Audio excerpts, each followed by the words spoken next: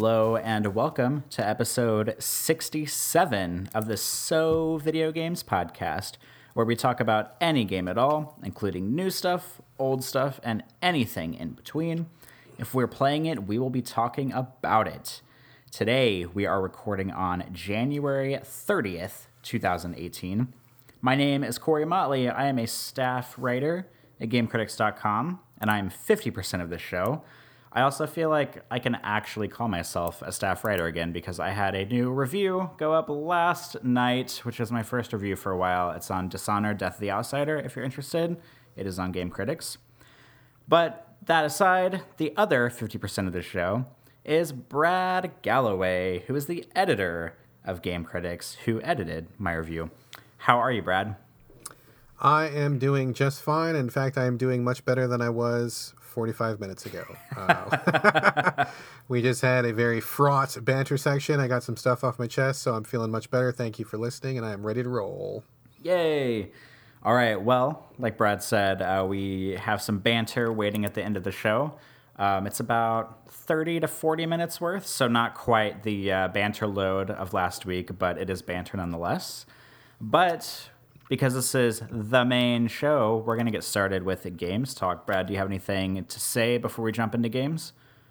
Not at all. I'm just really looking forward to it. I'm glad that we are doing this. I always look forward to this time every week, and no, I'm all about it, man. I'm ready to go. Yay! Okay, well, last week we talked about the Monster Hunter World beta because you and I both played it and gave some thoughts on it, and I suspect that you have played the actual game at this point because it came out. Have you, and what do you think about it? Yes, that is correct. I did jump into the full version of Monster Hunter World. And I do have thoughts. Although I got to be honest with you, I was a little scattered this morning before the show, and I was like, God, should I write some notes? Should I get some impressions? Should I make a little PowerPoint for myself before we record? And I just I didn't do anything. Yeah. So I didn't really get anything together. I'll just kind of, I don't know, just shoot from the hip here and we'll see how it goes. So I'm kind of building off of what we talked about last week, the Monster Hunter World beta. This is now the full version, just came out a couple days ago. I mean, already people are saying it is the best-selling Monster Hunter of all time. I think Capcom just reported that they had sold 5 million. I don't know whether that counts like people actually buying it off the shelf and bringing it home, or does that count Capcom selling to a store? But either way, I mean, even if it's the latter, 5 million sold is already way above what the previous Monster Hunters have ever achieved. So, I mean, that's already a big success. So that's great news. I'm really glad to hear that. My wife and my son and I have been playing a little bit, mostly me and the wife. But we had some things to tie up first. We haven't really dived in as deeply as we would have wanted to. We kind of wanted to finish up some things on Warframe first because I knew that we probably would be putting Warframe on the back burner for a while, and we wanted to wrap up some loose ends. So we were doing that a little bit. I had a review to take care of, which I will talk about in a second. So I haven't really been just slamming hours into the game like I might have done, a couple years ago when I had more free time. But at this point, I'm about maybe 10 hours in, which is, in some games that would be like a lot. But in this game, I feel like I'm still learning like the systems, and I'm just like super, super still wet behind the ears in this particular version, despite being a longtime series fan. So basically, just to nutshell it for people who don't know, although I think that if you're listening to this show, you probably have a pretty good idea already. But just in case, Monster Hunter World is a third-person, real-time action/hunting game where you make your own character. You choose from one of 14 different weapons, and all these weapons act very, very differently. There's swords, there's lances, there's guns, there's all sorts of different things, and everything is really different. So you pick a weapon you like, you learn the weapon, you go out in the world, you hunt monsters, but it's not just a hack and slash. I mean, a big part of it is preparation. So when you're out in the world, there are a lot of quote unquote, like natural resources. They spend a lot of time in this game about building an ecosystem. So it's not just like a big empty level with a couple of monsters in it. I mean, it's like you get out there and it's like a world. There's like a land, there's, water and trees, and there's bugs, and there's like a little, chain of predator and prey. And you just have to go out there, you collect resources, you can craft things out of the stuff that you make, and then you build, armor and weapons for yourself, and then you go hunt some monsters. Out of the monsters that you kill, you can take pieces of those monsters and make new armor and weapons, and of course those ones are stronger. So after killing the first tier of monsters, you'll be tougher, wearing brand new clothes, and you'll be able to take on like the second tier of monsters and so forth. So it's a tried and true formula. The game's been around for, I want to say, I don't know, like minimum 10 years, at least 10 years, if not longer than that. I think probably longer than that, but I did not do my research before the show. Apologies, everybody, but you guys know that I don't do any fucking research, so I'm sure no one's surprised I don't have the hard data. But so anyway, we jumped in. The big focus this time around is much more of an online presence, almost to a surprising degree. Monster Hunter has always had a single-player aspect, which I've always completed and has really been fun. There's also an online multiplayer aspect, which is always also fun, but kind of a different thing. The game has always been kind of split into two different halves. The same is true here, but like the online is really integrated much more deeply. Like when you start a game, there's not really a single-player separated, walled-off part anymore. Like you to start a game, you like start an online world, I guess, and in this online world, you can have, I think, up to 16 other people. And not that they're going to be with you, not that they are seeing you, you're not interacting with them, but they're just like in this like instance. So it's like you're all by yourself doing things, but if you want help, or if you are in the middle of a mission and you get into trouble and you fire off like an SOS flare and you want help, the game will select from like those 16 people that are around you, from the way I understand it.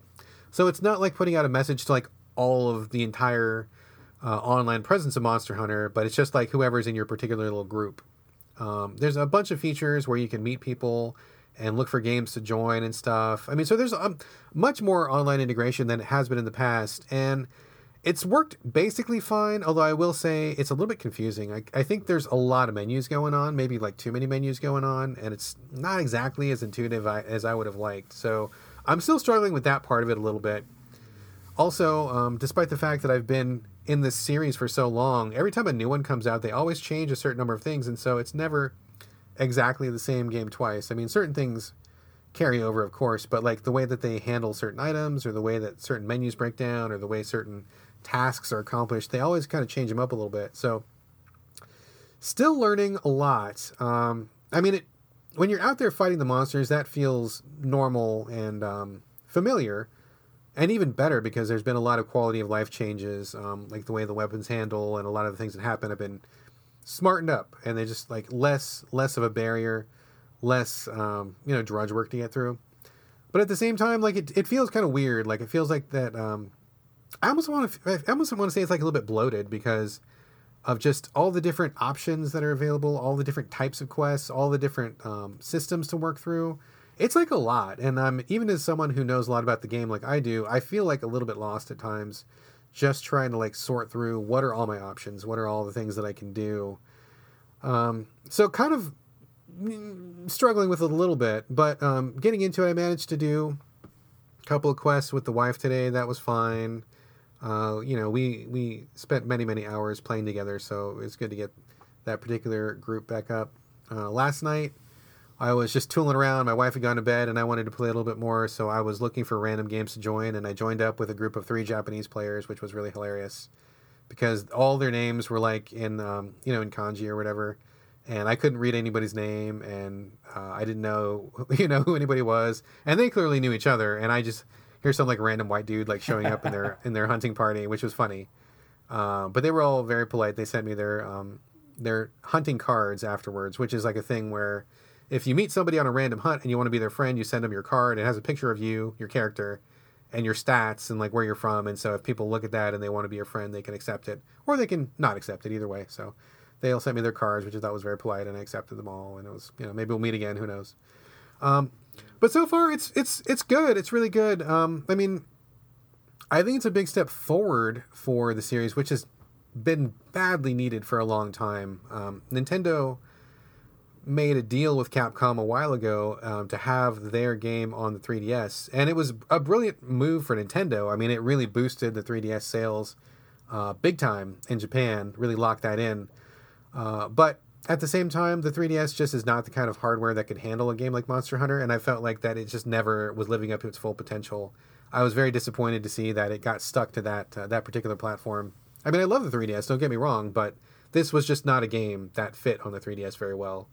So I'm glad to see it on a big console. I mean, the graphics are like amazing. Using a PS4 or DualShock is amazing. I mean, having all the horsepower associated with the PS4 is great. So a much better fit for the game. And I don't know, like, I mean, it's kind of weird because I'm not like doing backflips over it because a lot of it does feel familiar. Like it is Monster Hunter and I'm so familiar with it that it just is kind of like coming home a little bit. And I guess, I don't know. I mean, I guess I kind of expected, I don't know what I expected, to be honest with you. I think I just kind of expected, I don't know, just to be like more excited. I mean, I don't want to sound like I don't like it because I do, but I think just between the weirdness of the online implementation and kind of acclimating to the new systems. And I got to be honest, I kind of take issue with the art style. I think they've switched artists, and I'm not super in love with the current art style. I think the monsters don't all look that great. And as a real big bummer, I mean, a lot of the appeal of Monster Hunter is making the armor, like there's a lot of fashion element to Monster Hunter, which people maybe don't know. But because you can make so many outfits from the monsters, you always want to be like killing new monsters, making new outfits, mixing and matching what you're wearing. That's a huge part of it. And the very first suit of armor I was able to make looked like fucking garbage. It looked like a yellow trash bag with a stupid cape on the back of it. And I'm like, what the fuck is this? This is ugly. Like it was a real bummer to like get into this brand new game. And I was so excited. And the very first thing I make looks like dog shit. So that was a bummer. But it's like I was talking to Mike Susky about this for a second, and because he's playing also, and I think he's kind of the same mind where he likes it and he thinks it's really good, but he's not like doing backflips over it. And I think that if you've been playing the series, if you've played every iteration in the series up until now, I think that you will be able to appreciate what this game is, but you probably won't be like blown away. And if maybe you're somebody who has never played it, or if you have only played like the really old ones and now you're coming back after a long absence, maybe the steps forward are like way more impressive. So I don't mean to, I feel like I'm coming off way more negative than I'm intending to, because I think this is a great game, really well put together. I'm having fun with it for sure. I mean, we're still playing it. But I think that just like as someone who has played every iteration of it, it kind of just feels like another iteration. But, you know, I mean, of course, it looks a lot better and there's been a lot of changes, a lot of quality of life changes and system changes. But it still just kind of feels like another Monster Hunter. But then again, it's another Monster Hunter, so I'm not like complaining, you know. Like I feel like, I don't know. I feel like I'm not being as celebratory as I should be, but at the same time, it's just like another Monster Hunter. You know what I mean? I'm kind of getting that vibe that like, you know, whenever you like, it comes time for you to like upgrade your cell phone. This happens to me because I use an iPhone, and like every like 2 or 3 years, and I'll get like whatever like the newest version of the iPhone is, and for like a day, actually, it's not even a day, for like 20 minutes, I'm like, oh yeah, this new iPhone, it's so cool. And then after that, I'm like, yeah, it's just like the same thing that I had before, but like maybe a little bit different. That's like the vibe I'm getting from this discussion. Yeah, I mean, I think that's a pretty good way of putting it. And I mean, again, I don't mean to downplay what Capcom has done, because this is exactly what I've been wanting them to do for a long time. I really wanted them to bring it to a console. I really wanted to have it on a big TV with a real controller, with real online. And that is all here. I mean, basically every wish that I wanted was granted. So I'm not complaining about it. But yeah, I mean, it is kind of like, okay, I've played literally like more than 1,500 hours of this series. So, you know, I mean, after a certain point, you know, there's only so much you can be impressed by, right? Another good point that Mike Susky brought up was that this is the first game in a while that does not introduce a new weapon. And since the weapon types are a really big draw to Monster Hunter, because they're all so different, they all control very differently, they all have different uses, and they kind of define your role.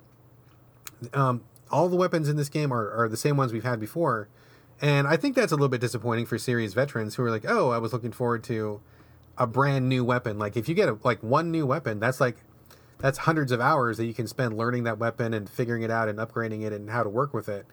And everything that they brought here is an old familiar weapon type, which is great. I mean, I like the old favorites, but I also was kind of disappointed that there wasn't a brand new weapon type.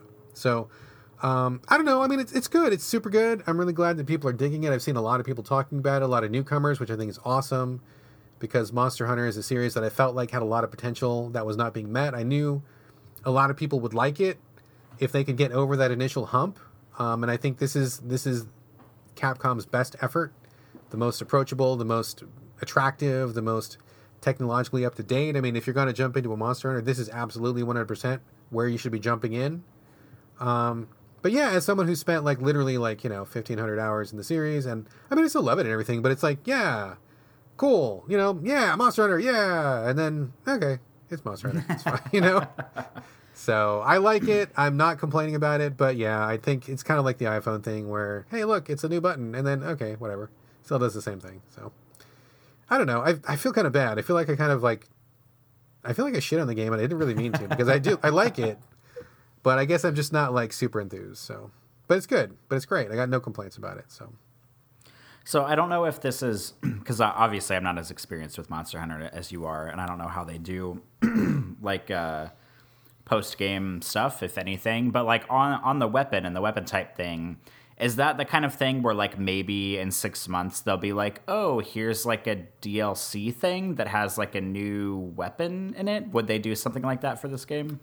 It's possible. They've never done that before, but I think it's definitely possible. I mean, I could easily see them in 6 months being like, hey guys, we actually did make a new weapon, and now that you guys are all kind of getting tired of it 6 months after, this is going to get you fired up again.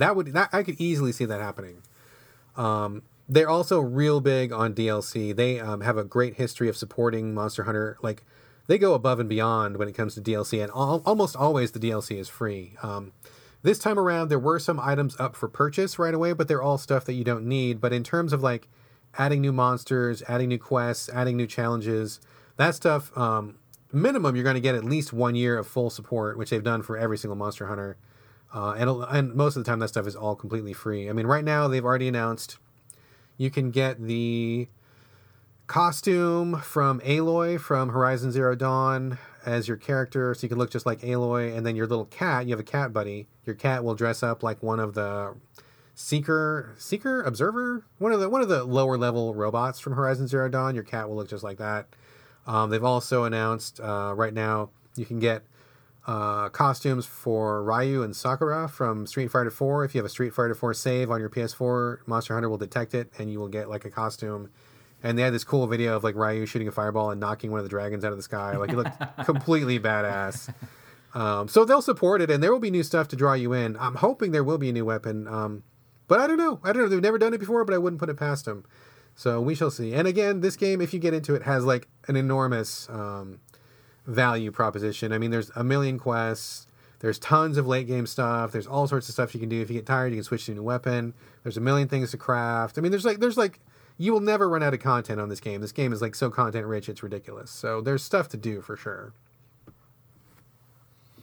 So, final question, because I know that you are so in love with Warframe and you've been playing it all the time. You talk about it every week. And you have mentioned before that you think when Monster Hunter World comes out, you're going to switch from Warframe to Monster Hunter because sort of like a game as service type deal, you can only really balance one of those at a time. Given that you are slightly down on Monster Hunter World, do you think you're going to be putting a bunch of time into Monster Hunter World, or do you think you're going to keep playing Warframe? I actually talked to the wife about this because speaking about scheduling, people. So again, we're in the time vortex because we talked about this already, but people haven't listened to it because it's actually in the banter section. But speaking about time budgeting and being specific about your free time, so I had to have a sit down talk with the wife, and I'm like, okay, so what are we doing? Because she is my constant 24/7 gaming partner. We do everything together. So I'm like, you had to sit down and have the talk. We did. We had to have the talk about what are we investing in right now, because there's only so many hours in the day, right? So what we ended up with was we will play Monster Hunter World during the day, in the morning or the early afternoon if we have time, and then in the evening time we will switch back to Warframe. So I don't think we're going to quit Warframe, but we'll play less of it. But I think we're still going to do that at night. Reason being is that Warframe, every day that you check in, you get a free gift. And so I want to keep that going because there's a lot of cool stuff you can get just from checking in. And my check-in pops in the evening time. So we'll turn on at nighttime, get the free gift, do a couple missions, and then we'll be good on that. And there's also now, this has never happened before, but there's also now a daily check-in for Monster Hunter. So they've clearly been taking lessons from other games as service. So we'll do the morning check-in on Monster Hunter, get the free gift. Probably end up putting more time into Monster Hunter for now because we're still kind of getting off the ground with it, seeing where it's going. But yeah, we're going to try to do both. But it'll probably be like 3/4 Monster Hunter, 1/4 Warframe, probably.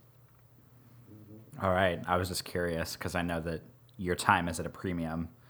Oh, dude, it totally is. But see, the problem with this is that what time does that leave me to actually play anything else? And on top of that, what time does it leave me to do any Game Critics reviews or editing? Because every minute that I'm playing a game is a minute that I'm not doing editing for the website.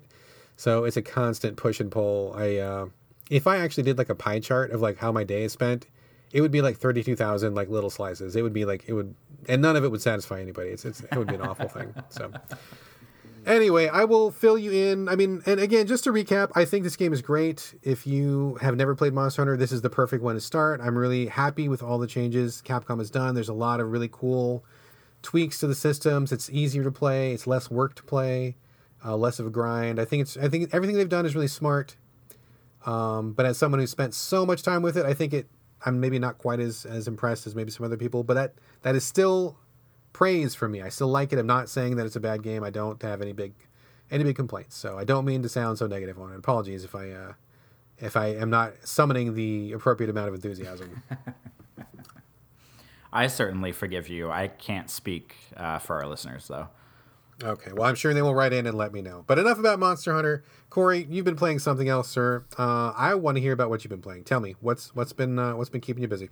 Well, I have been dabbling in a couple of things over the past week, and one of them, and this is always such a pleasant surprise, and I feel like I never talk about mobile games very much on the show, probably because I just don't really play them very much. But one mobile game, and when I say mobile, I mean like phone game. I'm not talking about 3DS here or I don't even have a Vita, but PS Vita. Is that is kind of like a diehard game that I love, that I did not think I would love, that I ended up loving, is the series called The Room. And the first game in the Room series came out on an iPhone probably 6 years ago or so, maybe 5 years ago. I might be off by 1 or 2 years on that, but it kind of pretty quickly became famous as a pretty sharp puzzle game on iOS. And when I say puzzle, I don't mean I don't know, a chess type puzzle or a tic-tac-toe. The point of The Room, and I'm sure most people listening have heard of this game, but the point of the first Room was you have a series of puzzle boxes in front of you, and it kind of looks like it's a really ornate jewelry box or something on a table, and you can walk. It's a first-person game, and you can move the camera all the way around it. And basically the point of the game was to figure out how to open every box, and they all have these little compartments, little knobs and little switches, and you can look under it and maybe there's something under there to flip to open something on one side of it. And it's just a series of really intricate boxes that you have to open. And that sounds kind of lame, but I really enjoyed it. It was the perfect kind of game where I could just sit down. It's kind of the perfect I'm going to bed game where you sit down, you're in bed, you solve one box or maybe half of a box, and then you go to sleep. And the game has a really good hint system because I am notoriously bad at puzzle games. I'm the kind of puzzle gamer where if I like the game enough, I'll end up just looking online at a bunch of FAQs for it and figuring out how to solve it. But The Room has it has a 3-part hint system where I think it's every minute that you get stuck. I think it gives you up to 3 hints, and you press the hint button and it'll have a little blurb at the bottom that says oh, I noticed X on X side of the box or something. And so it kind of pushes you in the right direction. And then if it takes you another minute before you do anything, another hint can pop up that you can access. So then I think it's another minute after that you can access a third one. And I'm pretty sure at that point it basically just tells you what to do. But they've released, this is Fireproof Games that makes these, and they've released 3 of them. They have The Room 2, and The Room, I don't know if it's called The Room 3, but they have 3 of them, and they released a new one that just came out last week called The Room Old Sins. And although I like these games, they get bigger in scope. So the first game was just literally just a bunch of ornate puzzle boxes on a table. And then with the second and third one, they started delving into more Myst-like territory where you have maybe 3 different rooms you can go into in one kind of closed off area, and you like solve some puzzles in one room, and then maybe that'll give you something that you can pick up and use in another room, and you kind of like very slowly like chip away at these puzzles in different rooms to finish one level in its entirety. And so the games kind of keep getting a little bit bigger and a little bit bigger in scope as each one goes on. And I'm totally okay with that because I like the smaller puzzles, but I don't mind, you know, traveling through a few rooms also. And the room Old Sins is basically just more of the same. I mean, if anybody has played the Room games, you know exactly what you're in for with these. It is a series of puzzle boxes and different rooms, and the one, like the opening one that I've been working on in the room Old Sins, because I haven't even finished the first like big area yet. It's kind of like a doll house, and you have to figure out how to open rooms in the dollhouse, and then you have like an eyepiece that you can look through, and some like secrets or like marks get revealed if you look through the eyepiece, and you can sort of like transport yourself into one of the rooms of the dollhouse. So like there's the overarching puzzle of like things you have to put on the model of the dollhouse, and then there's like the micro level puzzles where you go into rooms of the dollhouse and you have to like solve puzzle boxes in each room of the dollhouse. And I mean, there's nothing like super new or like spectacular about it, but it's just one of those games where what? Oh my God, we are like the worst podcast. Here's me going like, yeah, here's this amazing game, but man, whatever. And you're like, yeah, there's nothing super new about it, but you know, whatever, it's a game. Well, it's like, totally I mean, it's hard to like whenever you talk about sequels and stuff that don't really like do a lot of innovating, like it's hard to talk about them in a cheery way because like I run into this problem a lot, like where say with like Deus Ex or with like Dishonored or, you know, with this, for example, where they like there's a new version of a game that's basically just kind of more of what happened in the last game, but it's not a bad thing. Like, I mean, and it's also nice because the room is not like an annual release. I mean, I think in the past like 5 or 6 years, they put out 4 games. So, I mean, it's not like, it's like, oh, you know, 12 months is up, here's your new Room game. Like, you know, it's kind of those games where like I finish one, I forget about it, and then before I know it, I'm like, oh, cool, there's a new one out. Like, I'll pick that up and play it. And I mean, you just kind of know what you're getting into. I mean, there's not like the room Old Sins, there's not really a whole lot of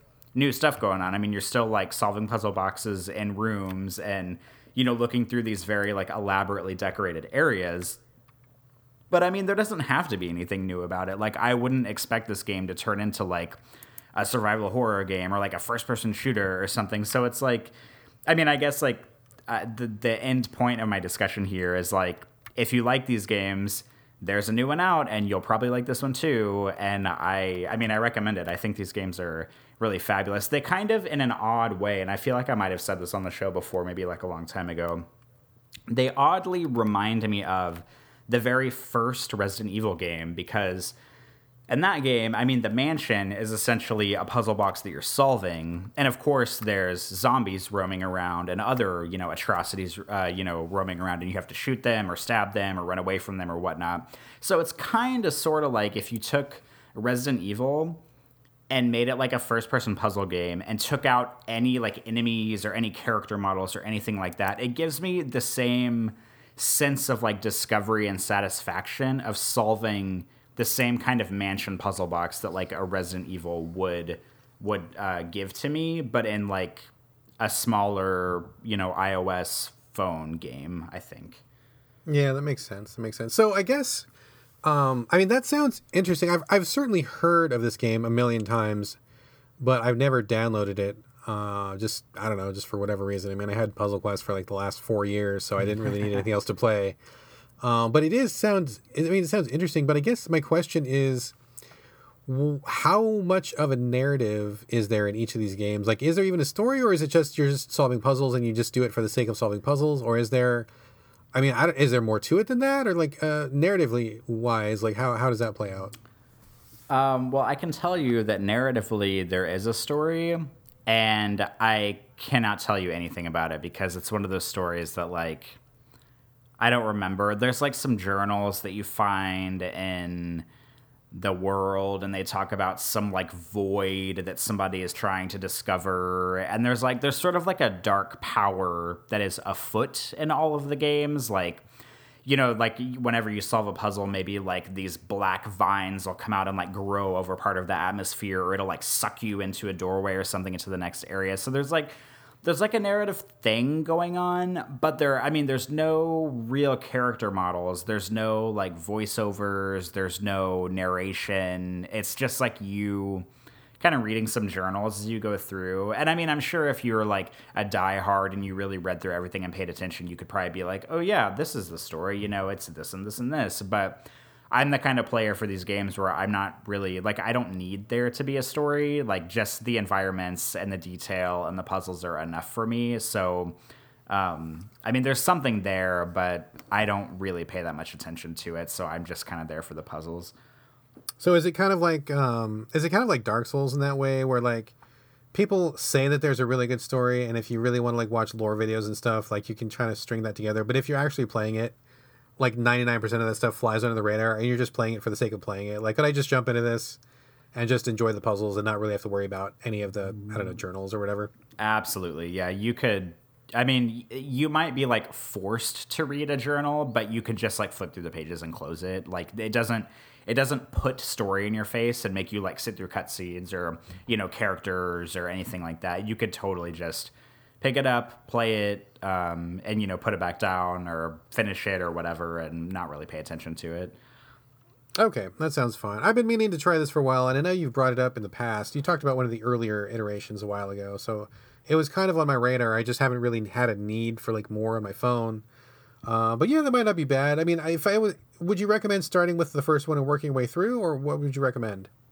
I think I would recommend that. And I'm pretty sure, like, don't quote me on this, but I'm pretty sure that, like, the old ones go on sale pretty often. So, like, you can probably catch them for, like, 99 cents every once in a while on the App Store. And sometimes they, like, will bundle, like, 2 or 3 of them together and put them on sale. But I would start with the first one because the first one is far lesser in scope than the rest of them because it's basically just the puzzle boxes on the tables. And then once you hit the second one, you start getting into territory of like different rooms that you have to explore, but they all kind of link together into like a small common area and, solving puzzles that affect different rooms and then coming back to rooms. And they definitely have a good progression of getting like more intricate and bigger in scope as they go on. But like if you dipped into the first one and didn't really like it, I probably would guess that the other ones wouldn't really be up your alley either. All right. And these are okay to play on a phone? Like that's where I would play it. I don't have easy access to an iPad or anything. It's like visual wise and play wise on a phone is good. Yeah, I always play them on my phone and it works for me. All right, cool. I will, in fact, now that I'm thinking about it, I'll try to download it like right now and we'll see what happens here. Fill for time, Corey, fill for time. All right. Well, okay, I will lead into your next game while you're looking. So Brad has been playing a game for review, and if I'm not mistaken, the embargo actually went up for it today. So this is a good luck on recording day where he can actually spill all the beans about this game. Some of which maybe he shouldn't spill because I think the story is very important in the game. I guess I'll just say the title of the game. Brad's been playing Shadow of the Colossus, the remake, the really beautiful remake on PlayStation 4. And if you follow Brad on Twitter, you will know this because he's been posting motherfucking screenshots of that game every 5 minutes on Twitter because it is so beautiful and it has a really nice photo mode.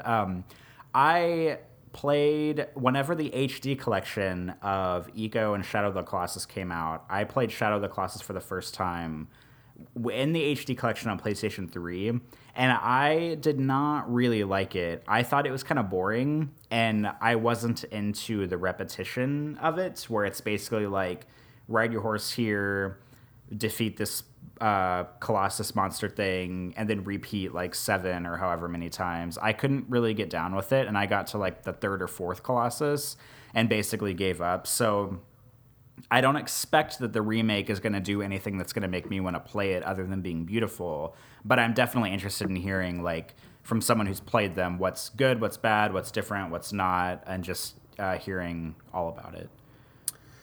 Thank you for filling for time. I am now downloading The Room on my phone. I actually had bought it and forgot that I bought it, and so I never downloaded it, so I'm downloading it again. I must have downloaded it at some point and just never ever tried it because I don't ever remember playing it. But yes, I will report back to you about The Room. Moving on, talking about Shadow of the Colossus. Yes. So, I mean, I think a lot of people in gaming, if you're in gaming for any length of time and you're serious about it, I mean, I think you probably have heard about Shadow of the Colossus. Excuse me. It was, I mean, kind of like an art house game, even though it was funded by Sony and was a Sony product. But it was made by Fumito Ueda, who is a game developer, but he's also kind of an interesting guy. He has a life outside of gaming. He's done other things. I don't know exactly what he's done, but I know that he kind of like leaves gaming every once in a while and like does something totally different. Like I think, I may be mistaken, but I think he like designed playgrounds for a while, and then he like did something else, like just totally not game related. So I think he's kind of like a little bit of an unusual character in that way. But he's well known for his trilogy of games that share a lot of common themes and a lot of common ideas. His first was Eco, which I think is a great game. Really like that one a lot. Second was Shadow of the Colossus, which we're talking about now. And the third one was The Last Guardian, which was famously thought to be vaporware for so many years, like 7 or 8 years or something like that. And then it finally came out, was last year or the year before. So all of his games kind of have a lot in common. They all have a very kind of distinct look to them. A lot of stone monuments, a lot of muted colors.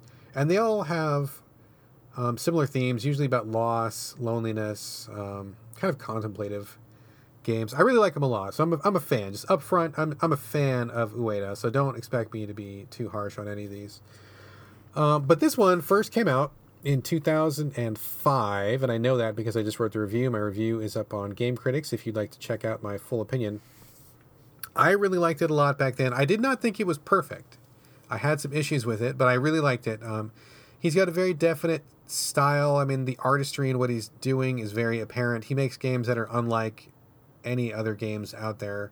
Whether you like him or not, I think it's hard to argue that he has his own way of doing things, and that his games feel like his games. Like you play one and then you immediately recognize the others, and they are unlike anything else out there. And I think that's wonderful. So this remake, so the premise, let me just do the premise. The premise is that you are a boy riding into this weird, mysterious land.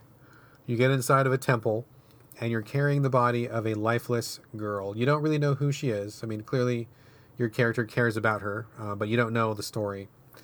When you get to the temple, this like mysterious disembodied voice tells you that if you go around and kill 16 colossi, which are scattered throughout the land, this voice can bring this girl back to life. And so that's really all you get. That's all you know. And this is a very lonely game, so there's no dialogue. You don't talk to any characters. You don't do any choices. There's no side quests or anything. Kind of like you alluded to. It's a very stripped down game design because there are 16 different colossuses in the area. And all you do is you ride out, you find one. The game kind of gives you hints about where to go. So you go to each location, you find a colossus, and then you have to figure out how to kill it. And most of them are huge, way, way, way, way bigger than your character. Not all of them are huge, but most of them are huge. And your character can run and jump and climb and cling onto things. And he's got a sword and a bow and arrow, and he's got a horse. And that's all he has. There's no other upgrades. There's no power-ups. There's no new weapons. There's nothing like that. The stuff you have at the beginning of the game is exactly what you have all the way through. So you know what you're working with. And for me, the thing that's really interesting is how Ueda finds different ways to use the tools at the player's disposal in 16 different ways. And so each one has a different approach, a different, trick to it. I mean, some of them are pretty straightforward. You have to just figure out how to, for example, how to get onto the colossus first, because the weak spots are usually on their head or their shoulders or their back. And if they're so much larger than you, you can't just reach them. So, I mean, like in the very first Colossus, I don't think this is a spoiler for a game that's like, more than 10 years old. I mean, the first Colossus, he's all covered in fur, and most of the Colossi have fur on them in patches. And that's a pretty good hint that you need to probably grab onto that fur and climb up it. So the first Colossus is just like a big guy with a big mace. You spot him. You're pretty speedy on your little human feet. You just run kind of between his legs or kind of dodge around. You jump onto the fur on his legs, calves, thighs, whatever. Climb up onto his back. Keep going. And then when you get to the top, there's like a glowing spot on top of his head. You stab your sword into it a couple times, and then he's dead.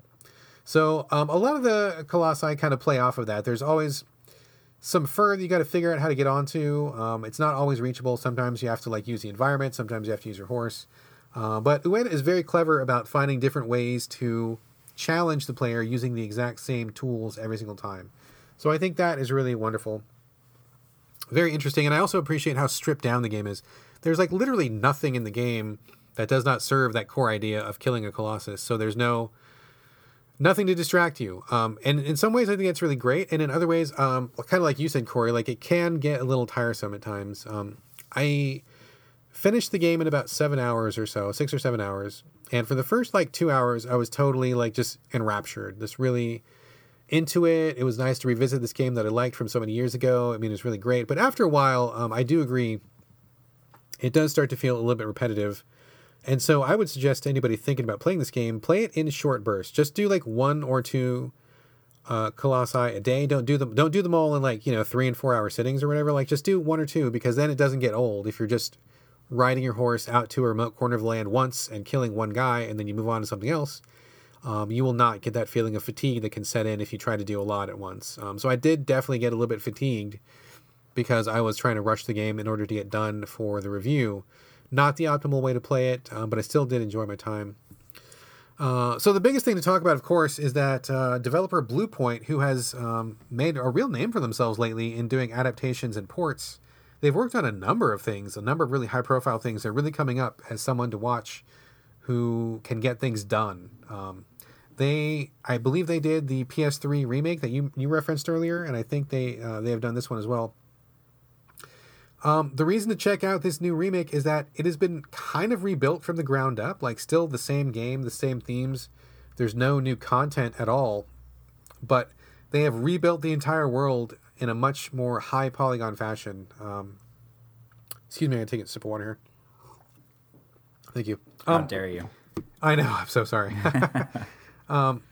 So I thought the game was always very artistic and it looked really great. And I talked about this on Twitter, and I mentioned it in my review also. I remember it looking really good. And playing the remake, the remake is beautiful.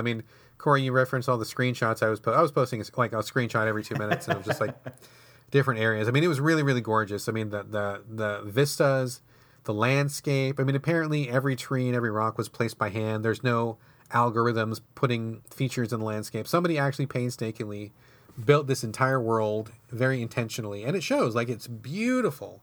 It just looks like every frame is frameable. Every viewpoint is just jaw-dropping.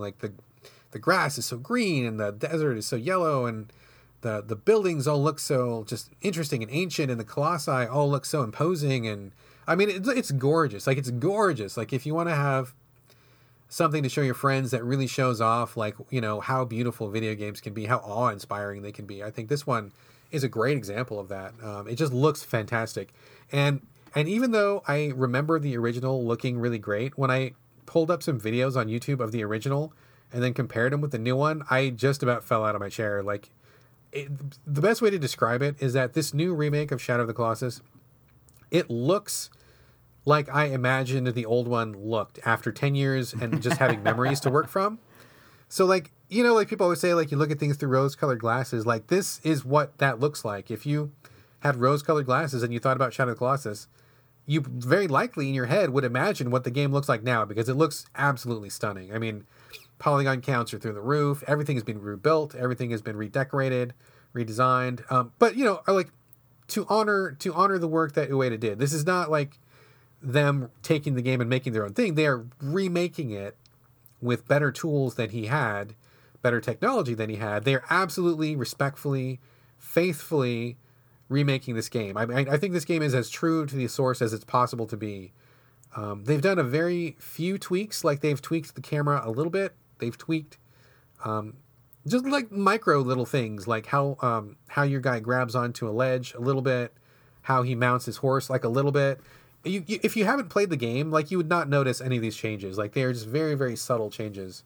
So overall, it is, by and large, for all intents and purposes, it is the exact same game as the original 2005. It just looks fucking amazing. And I'm not a graphics whore. I'm not somebody who usually flips out over graphics, but the graphics in this game are just stunning, just absolutely stunning. And I'm playing on a standard PS4. I don't know how good they would be if I had like a 60-inch HD set and a PS4 Pro. Like, I mean, I probably would die. It would just be like so amazing looking. So if you've never played Shadow of the Colossus, this is the best place to get in because it looks better than it's ever looked, and it plays better than it's ever played, and it still delivers the exact same experience. It is still the same game. So this is not Bluepoint making this their own. This is them doing a very faithful homage to Ueda's work. So that's wonderful. All wonderful. That said, this game has never been perfect. It was not perfect when it came out originally. It is not perfect now. And some of the things really grated on me a little bit. I mean, one thing like we mentioned already is the repetition. Because what happens is when you start off in the middle of the land, there's like a temple, you ride out, you find a Colossus, you kill him. The game brings you back to the central point. And that's okay at first because you're not really going that far out. But as you kill more and more Colossi, the ones that are remaining are further and further out. And so sometimes you're like riding back and forth across the land, like maybe a few times too many. Like it just kind of stops being interesting after a while. And again, I was rushing through the game. Maybe that would not be a big factor if I was doing once or twice a day, but it is what it is. Also, the thing that really, really bugged me was I clearly remember the original having camera problems.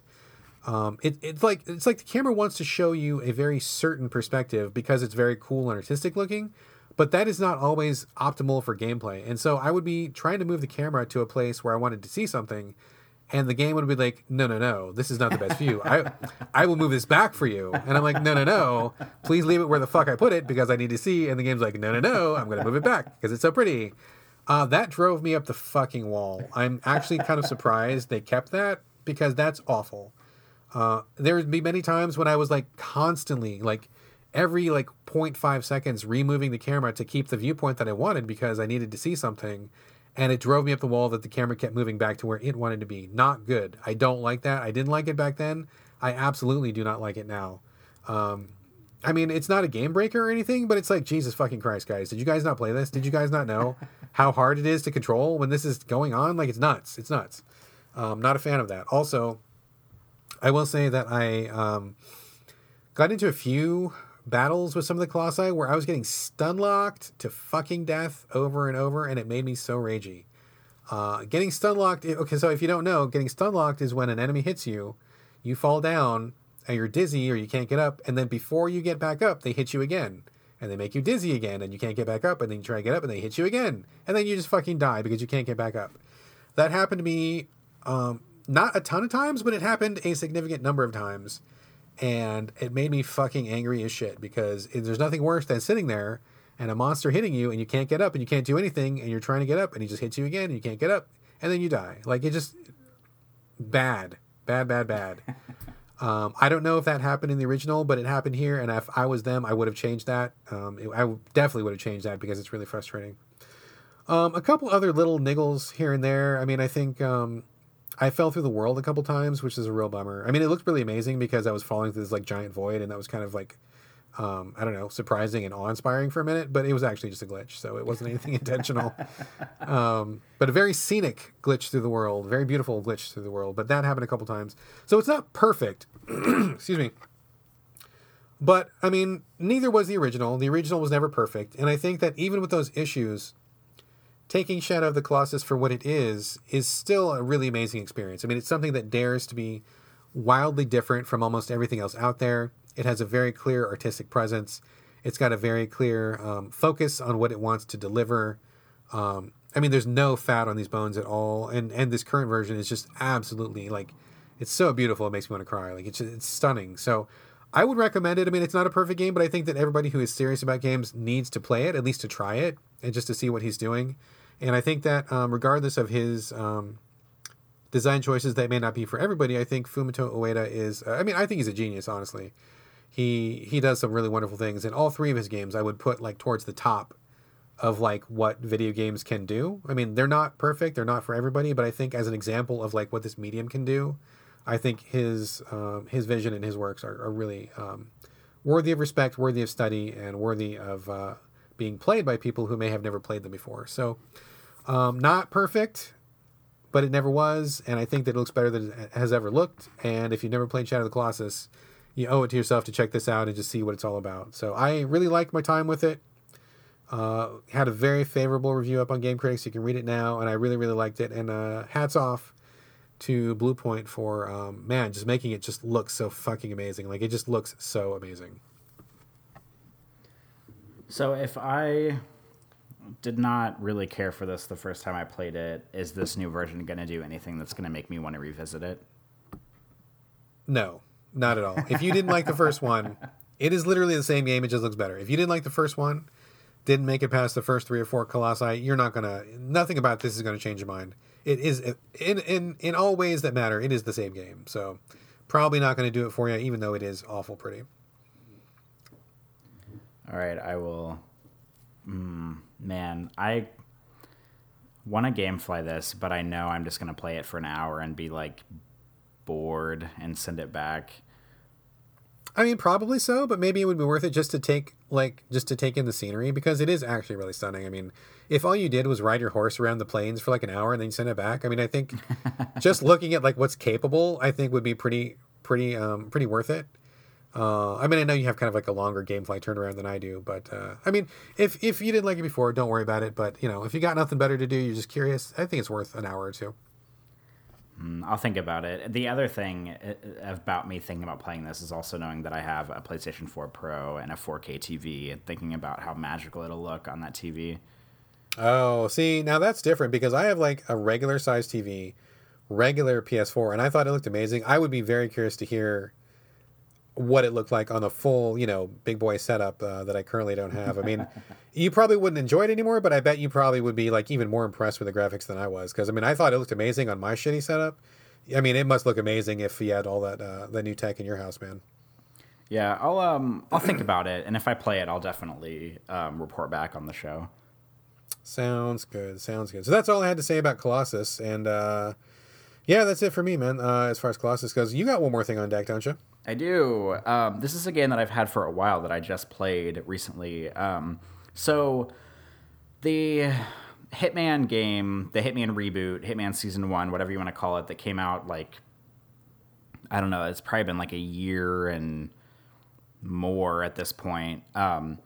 At the very end of last year, or like toward the end of last year, because IO Interactive was owned by Square Enix, and then they parted ways. Square Enix cut ties with them, but Square Enix was nice enough to let IO keep Hitman, so they get to keep everything to do with Hitman. They don't owe Square anything anymore, and so after they cut ties with Square, IO released the first independent release that they've done since cutting ties from Square, and they released a Hitman Game of the Year edition. And in true IO fashion, they released this, and it was very confusing because nobody could tell what the fuck it actually was, much like whenever they released the first Hitman, or the Hitman Season 1, like earlier last year or 2016. I can't remember when that came out, but 2016 is when it came out. But basically what they did was they released a thing called Hitman Game of the Year Edition, and if you already owned all of the episodes, because Hitman Season 1 was episodic, if you already owned all the episodes of Hitman, you could buy it for a discounted price, and I think it was like $20 or $25 or something like that. And that ran across all spectrums, on PC, on PlayStation 4, on Xbox One. Like, it could detect if you had all the episodes. However, if you did not own any Hitman at all, you could buy the Game of the Year experience as a standalone for full price for $60, and it included everything. It included all of the episodes, and then it included the rest of the new Game of the Year content. And they touted that the Game of the Year edition was going to have like 4 new missions and a new campaign called Patient Zero, and like new outfits and new weapons and new they have some secondary game modes, like some new missions and secondary game modes. And so they made it sound like it was this like big new thing, which I had my reservations about, because it actually turns out that they just like redid some of the levels and turned them into new missions. They didn't make like entirely new areas. So this went on sale on PSN a while back, and I bought it late last year and just started playing it for the first time because Hitman is the kind of game where if I'm going to sit down and play a new mission in Hitman, I really need to set aside like 2 hours of my life, maybe more, to like really sit down and learn the ins and outs of the level and learn what to do and play it and figure out what all you can do in the level and how many ways you can eliminate the targets and all this and that. So I decided last week that I was going to sit down and try to play this. And the good news is that I like it. The Hitman Game of the Year content, the 4 quote-unquote new missions, at first I was not super impressed, but by the end of it, I actually really enjoyed what IO Interactive was doing. So they basically took 4 environments from the levels. They took, from the earlier levels in the game, they took like the Sapienza level, which is like the giant like flagship level from this game, which is like an Italian, like oceanside kind of resort-looking town. They took the Hokkaido level, which is the Japanese hotel / like medical spa in the mountains level. The Colorado level, which is just like a militia farmhouse like area. And the Bangkok hotel, which is like this fancy hotel. They kind of redid a bunch of assets in those levels and like redid some of the like the coloring and a lot of stuff and where stuff is and like totally redid a lot of where people are and like some of the AI and what people are doing and added entirely new targets to every level and called it the Patient Zero campaign. And the Patient Zero campaign, the first mission, you go to the hotel in Bangkok and you're supposed to take out these 2 cult leaders who are, there's basically something fishy going on with the cult, and you're just assigned to eliminate them. But what happens is, whenever you start playing the level, the first level basically plays out like any Hitman level. You go in, you scout, you figure out how to kill them, and then it's over and done with. I mean, assuming you do it correctly. But at the very end of the mission, when you're on your way out, you learn that killing them set off some kind of like kill switch to other groups, and so that's kind of where it takes you from mission to mission. The thing that I found really fascinating about Patient Zero, the more I got into it, is that because it was sort of like post-release content, it kind of like allowed IO Interactive to kind of like let their hair down a little bit and kind of try some experimental things that we didn't necessarily get in the original campaign. Because as much as I love Hitman, I think Hitman was like my number 2 game of the year in 2016 whenever it came out. Every level is pretty much the same thing. It's like you're in a giant, elaborate level. You have to figure out targets. You have all the time in the world to plan, to execute, to get out, for better or worse. But the interesting thing about the Patient Zero campaign is that the first level is like that, but then they do something a little bit different with every episode. So like in episode 2... of Patient Zero, there's like a time commitment where the 2 targets that you have, they're going to meet at a certain point at a certain time in the level, and then one of them is going to exit after they meet. So there's like a big time imperative where you have to either take the guy out before the meeting or take him out after the meeting or find a way to maybe take them out both at the meeting, because if you don't finish it within like maybe 20 or 30 minutes or however long they're going to have the meeting, they're going to leave, and then you're going to fail the mission. So that kind of puts like a fire under your ass to get it done. And the third mission is basically a sniper challenge mission where some people might remember whenever Hitman Absolution came out, there was a pre-order bonus for it that allowed you to play a mini game called the Hitman Sniper Challenge. And it was basically a stationary, kind of like Silent Scope-esque level where you're on like a skyscraper in Chicago, you have your sniper rifle, and all you're doing is looking through the scope and killing different people at this party, like a bunch of bodyguards and then the target, and you don't move Agent 47 at all. You just move the scope around and you kill people. Well, the third mission in Patient Zero campaign is very much like that. You still can move Hitman around a little bit, but he's in like a sniper nest in this water tower area. So basically, you're getting fed information from Diana, who is Agent 47's handler, about what targets are in the area, and she like gives you a description. She starts with like a really light description, and then she kind of narrows it down the longer you wait. And then you have to snipe them, and there's like 5 targets, and it's really well done, and it made me think a lot about the Hitman Sniper Challenge mission. because I thought it was a really fun and a really clever sort of mini game and pre-order bonus. And so this is sort of recreating that in the Colorado map, and I really appreciated that. I mean, some people might think it's kind of a ripoff because it's not like a full-blown Hitman level where you can explore and do disguises, and it's just you in the sniper nest, like taking dudes out. But I thought that was a creative and really kind of fun twist on it. And then I got to the last level in Patient Zero, and the last level is called Patient Zero, and as you might expect, one of your targets in the level is the Patient Zero for the virus, because the whole campaign is about this virus that's going to be released, and, you know, it's, video game story, type A, subtype C-12 about a virus being released, and you have to figure out how to, like, stop it from happening. And they extract the virus from the Patient Zero, and Diana keeps telling Agent 47 about how lethal the virus is in the mission briefing. And whenever you start the mission, about 15 minutes after you start, she calls you and she's like, Agent 47, we've discovered that the virus is spreading.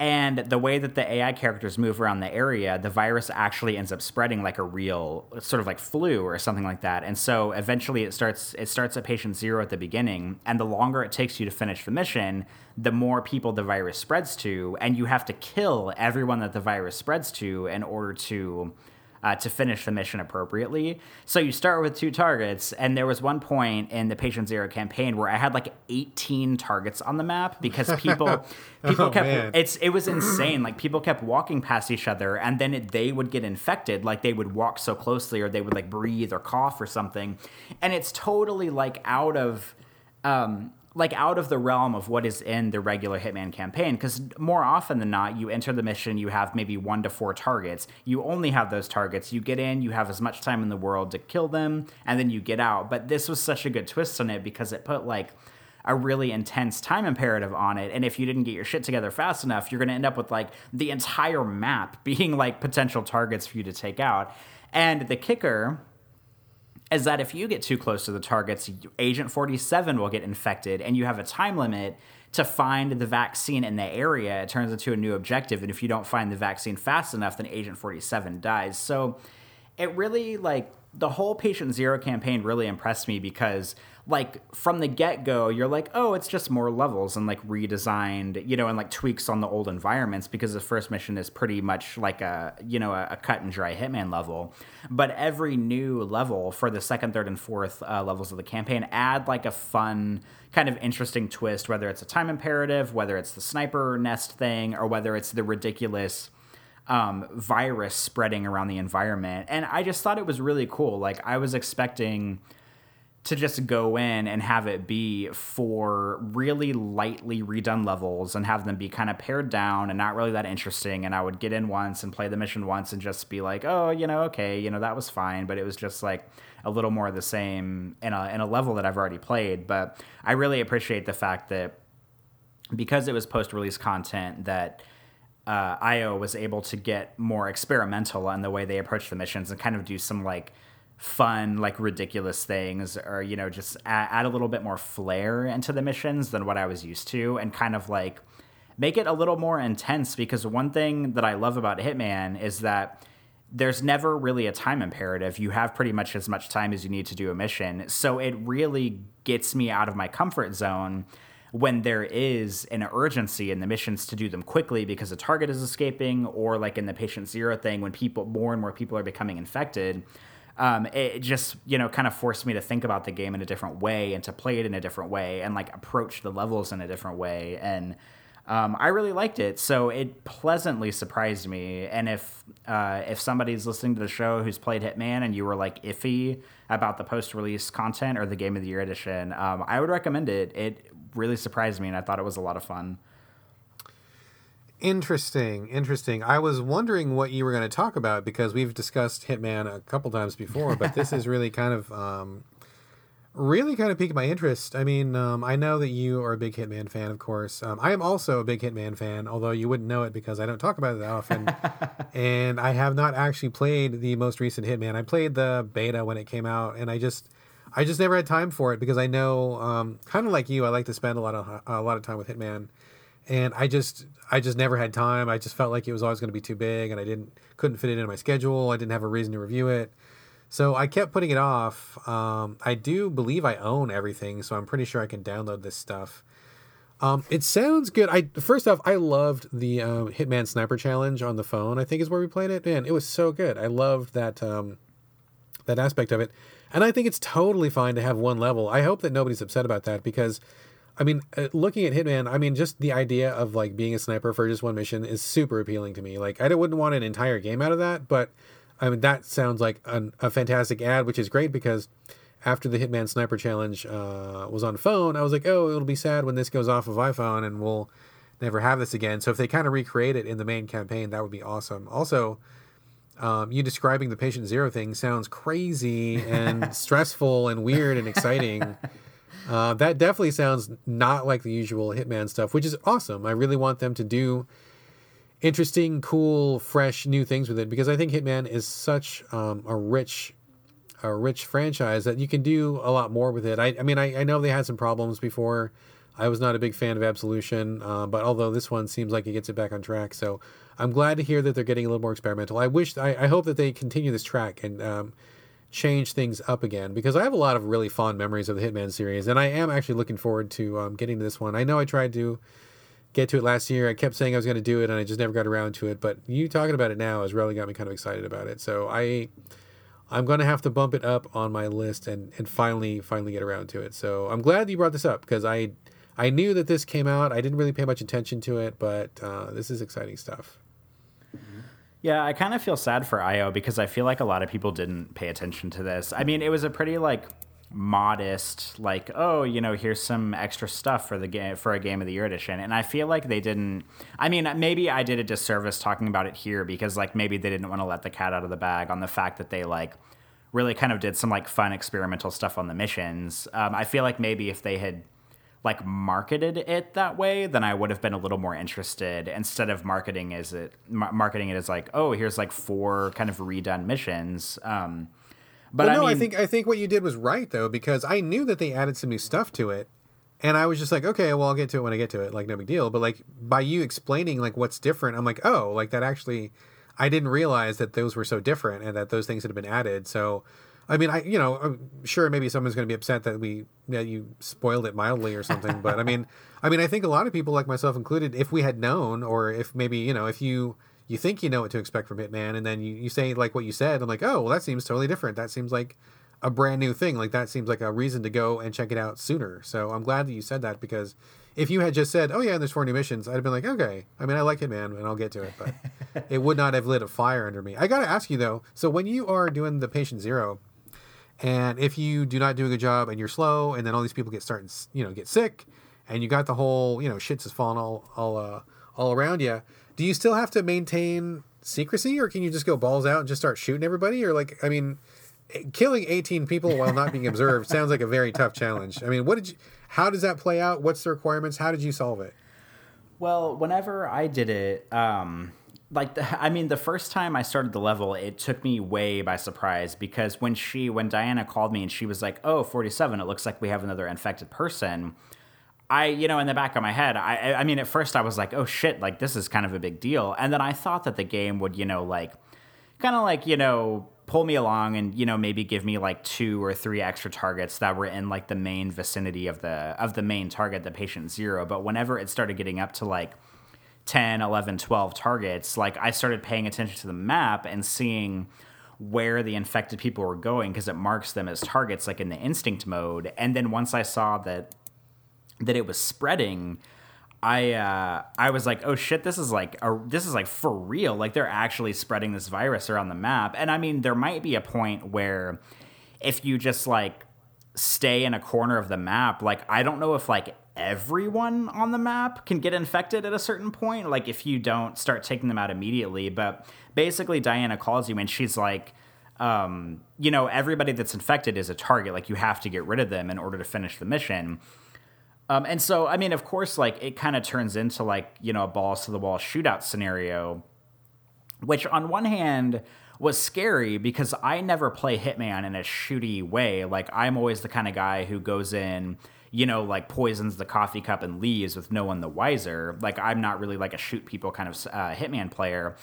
But on the flip side, it was really refreshing because I don't play Hitman in like a third person shooter way. It was kind of cool to like let the game take me there and be able to play it that way. And I mean, maybe there's a way, I'm sure that there's, YouTube videos on the internet somewhere that are like ways to complete the mission in like 45 seconds where like nobody gets infected and you kill the 2 targets and you leave and it's, over and done with. But I don't think there's a good way once maybe more than like 3 or 4 people become infected that you can really do it and be stealthy, because I ended up finishing it basically shooting like 30 people in the level, like totally. Like, I mean, I had to because I died the first time I did it because it got so hectic and I didn't go prepared. So the second time I went in, I packed my pistol that had like an extended clip, and I ended up stashing like a silenced assault rifle and like the 47 stash that you can use for the level. And so I was like gunning down people left and right in the level. And I know it wasn't like the proper way to do a Hitman mission, but I mean, the virus had to be contained, Brad. So I killed like half the people in the level. Oh my God. That sounds insane. I don't think I've ever killed that many people in a Hitman mission, like ever. So that seems like a huge change of pace, which is good. I think it's fine to have different scenarios and have different things happen, and like, something unfolding in quote unquote real time like that, like people getting sick. That sounds super interesting. So I am actually really excited for that. In fact, I believe I have Hitman on my shelf right underneath my copy of Resident Evil 7, which I haven't touched yet. Oh. So maybe I will just switch places and maybe I'll do Hitman first. Yeah, you should. You should do that. I think maybe I will do that. Thank you for that information. That is actually great information. I'm actually really excited about that now. So good. This is the kind of scoops that I come to the show for. Well, good. I'm glad I have pushed the game a little higher on your shelf now. For sure. We are almost at the end of the show. I wanted to just, if I could, really quickly. I know I kind of mentioned it, and we're kind of talking about Monster Hunter, but I still kind of want to just give a really quick shout out to Weekly Warframe. It still has a special place in my heart. Like I said earlier, still playing it a little bit. I just want to give a really quick shout. The something that I don't really talk much about, or we haven't really talked a lot about, or maybe people don't know, is like when you play Warframe, you have a number of different frames to pick from, and each one has their own special abilities, and some of them are, different types of damage. Like one person will be really good at cold, and one person will be really good at electricity or something, and that's fine. They all have their little tweaks, and they're all fun in their own way. But some of them are like way more different than the other ones, and I really like the oddball ones. I just wanted to give a quick shout out to what has quickly become my favorite frame. Her name is Titania, and she is not one of the top tier. Like if you talk to the people who play this game a lot, and they talk about the meta, they talk about the strategies, she's nowhere near the top. She's not the best damage producer. She's not the best on defense. I mean, she's not a tank or anything. But she is like my absolute favorite, and I'll tell you why. Because she has a pair of wings on her back, and she starts out just like all the other Warframes. You can decorate her. She's got some cool skins. I made mine to kind of look like it's gothic. She looks like she's wearing like black lace, and she's got purple skin. It looks really, really cool and like emo and really neat. So what happens is you go on the level. She acts like any other Warframe at first. Her first couple powers are not really that great, but the thing that made me love her is that when you get her last power unlocked, you trigger it, she shrinks down to itsy bitsy Tinkerbell size, and she gets super, super teeny tiny small. She leaves a trail of like pink sparkles behind her, and then her wings open up, and she can super fly like throughout the entire level, like anywhere. Like she can just go up and down all around, and she has these like Gatling guns that are mounted, and she just like starts wrecking shop from above. It's so fun, dude. She looks like so cute and so delicate, and you can fly all around, which I think is great. I mean, it's almost like having a jetpack, basically. And just like zooming all around the level and like shooting dudes from up above is just like the best. So she may not be the best in terms of like overall damage output. She may not be the toughest, or perhaps even not even the most useful, but like for sheer entertainment value, she is the best. And there's nothing better than like shrinking down to Tinkerbell size and blowing dudes away in a cloud of pink sparkles. So I really like Titania a lot. That's all I got to say. I just wanted to give a quick shout out, and that is it. That's all I got. That sounds like if you took like Ant-Man and put it into Warframe.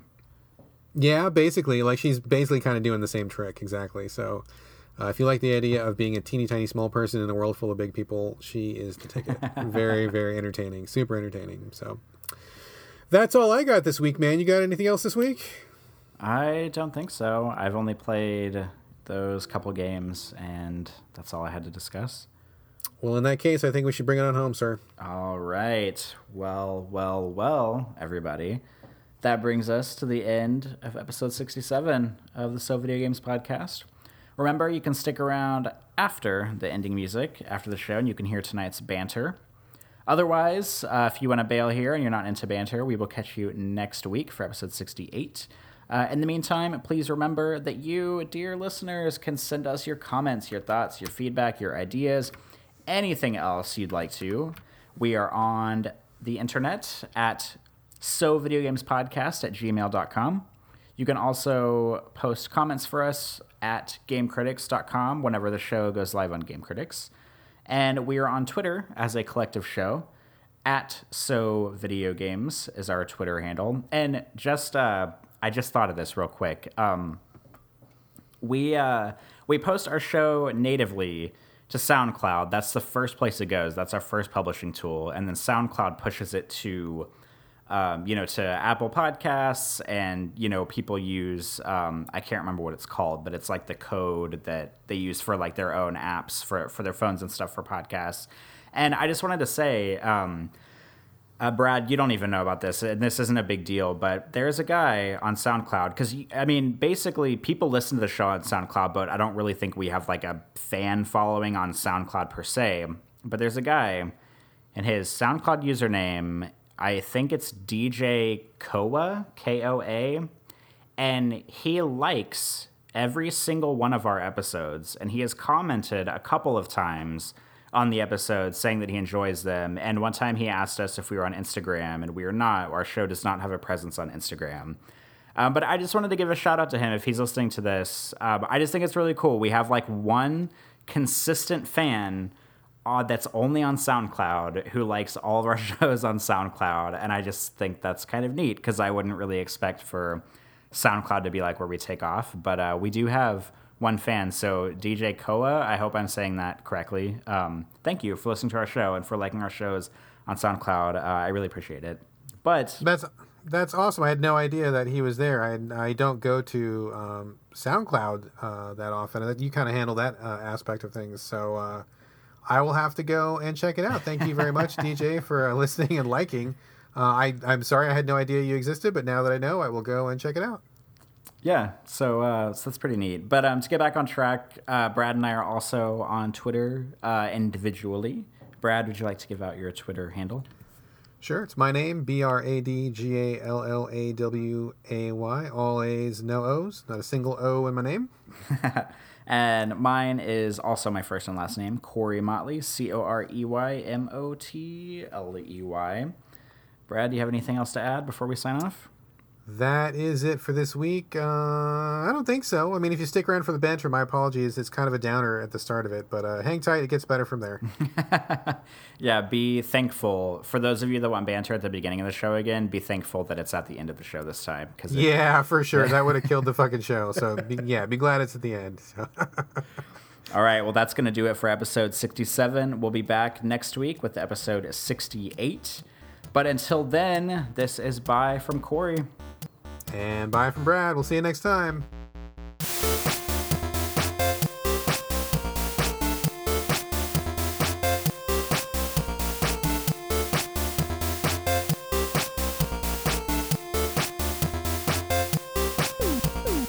All right, cool, dude. So, yeah, man. I'm doing shitty today. We don't have to talk about this specifically, but like the last couple days, like politics wise, I know you're not like big on talking about politics, but oh my God, it's getting me like really, really down. I gotta say, like growing up, I didn't, we had like the Cold War, and that was really shitty. Like, the fear that we were going to get bombed anytime from Russia. And then things kind of got better, Glasnost and the openness and kind of, making friends with people. And it seemed like it was fine. And then, of course, there's all these other things to worry about. Like the fucking economy and the rising wealth gap between the top 1% and everybody else, and all this other stuff, and what do you do for a living, and jobs can be going away, and automation, and there's all these other problems that seem to be going on. But I never thought that I would have to be concerned that my own fucking country would become a fascist dictatorship. I never thought that was in the cards. Politicians are corrupt. You expect shit to happen.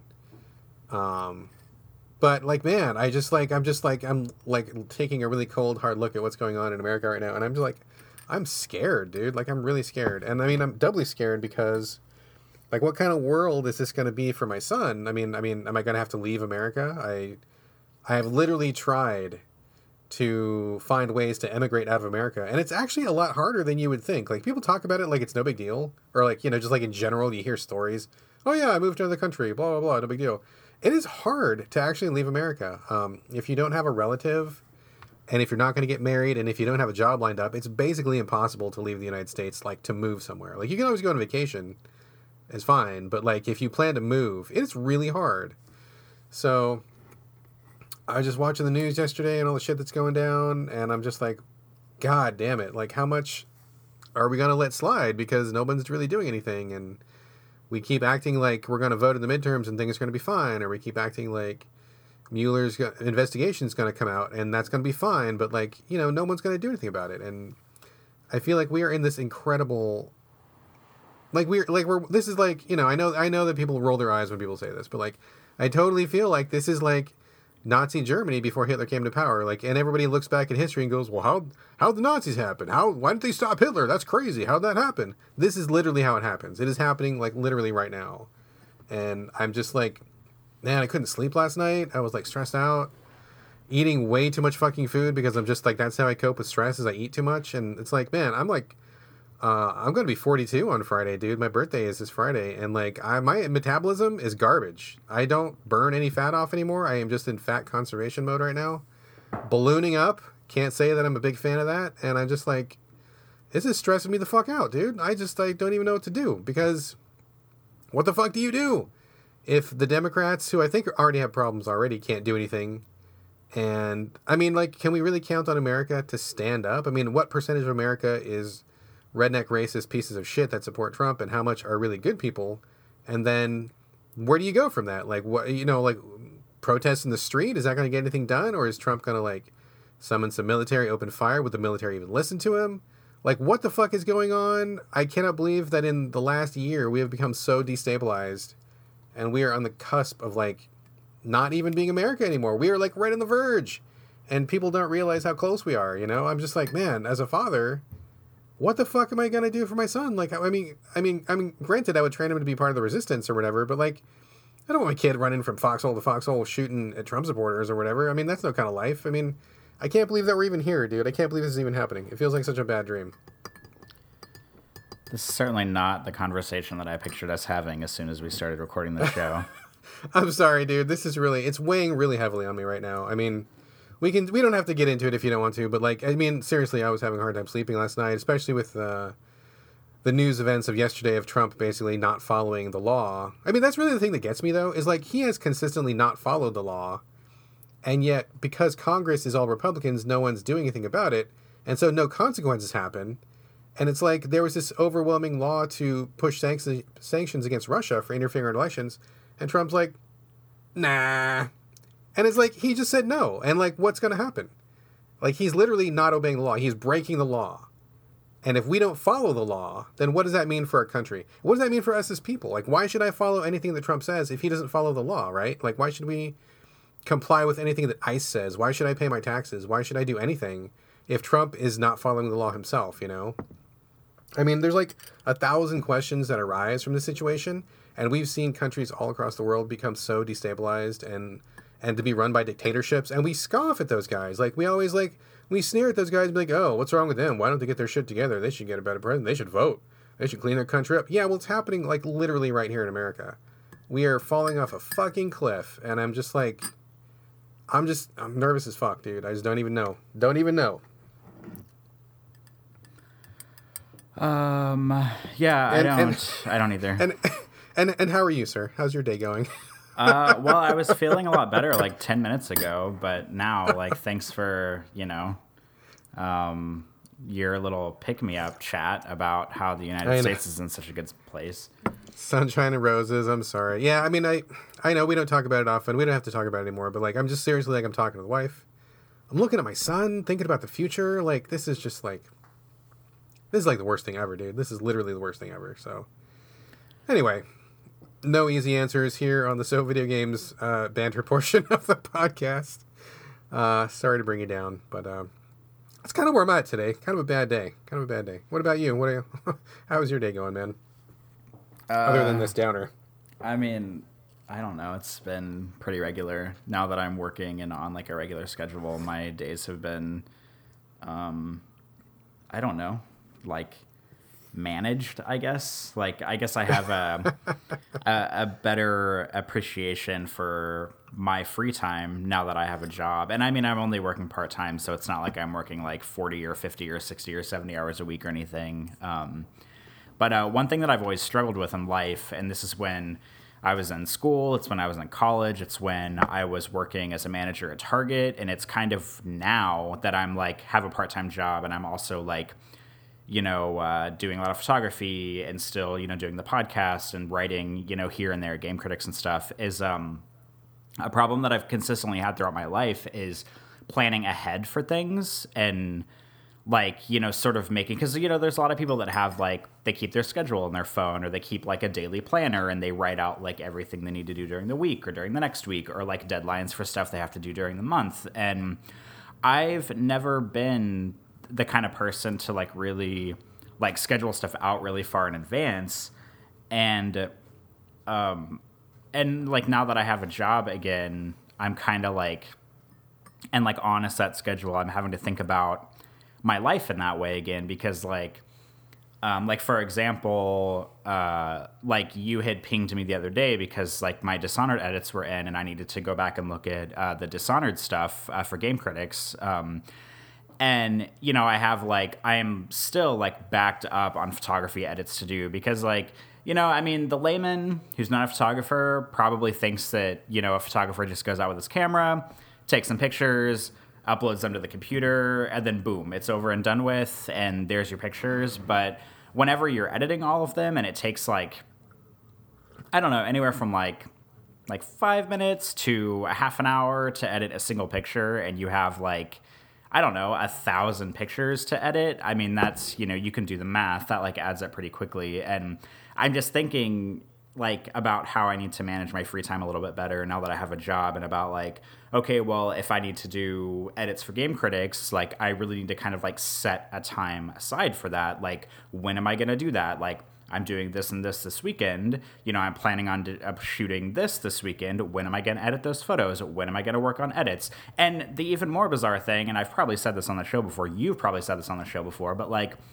I have to not schedule, but like think ahead about times that I want to sit down and actually play video games. Like the whole, like all of last week leading up to the show, I've been thinking to myself, like, okay, I think I want to play this and this game for the show, but when am I actually going to sit down and play it? Because it's almost like I don't want playing video games to feel like homework for the show, because a lot of times in my life, I'm the kind of guy that if I have something to do, I do it the night before, and I do it, and it's over and done with. But like with a video game, I can't just sit down and play it for an hour one night and then be like, all right, I'm ready to talk thoroughly about it on the next show. So I have to think about what I want to do, when I want to do it, what other things I have to do, and then, what's more important than other things, and when I have to go to bed, because I actually kind of sort of have a bedtime now that I'm getting up in the morning for work. And I'm sure that there's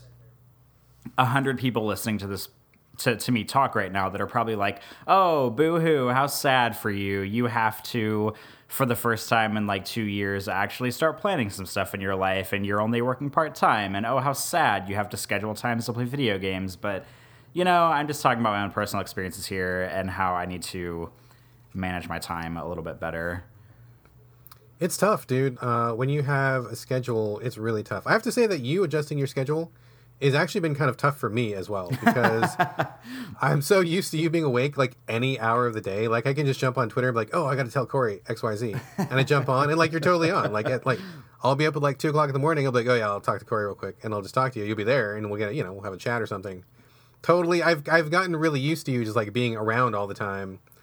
And then the other night, like, I sent you a message or something. I'm like, where the fuck is Corey? Why is he not responding?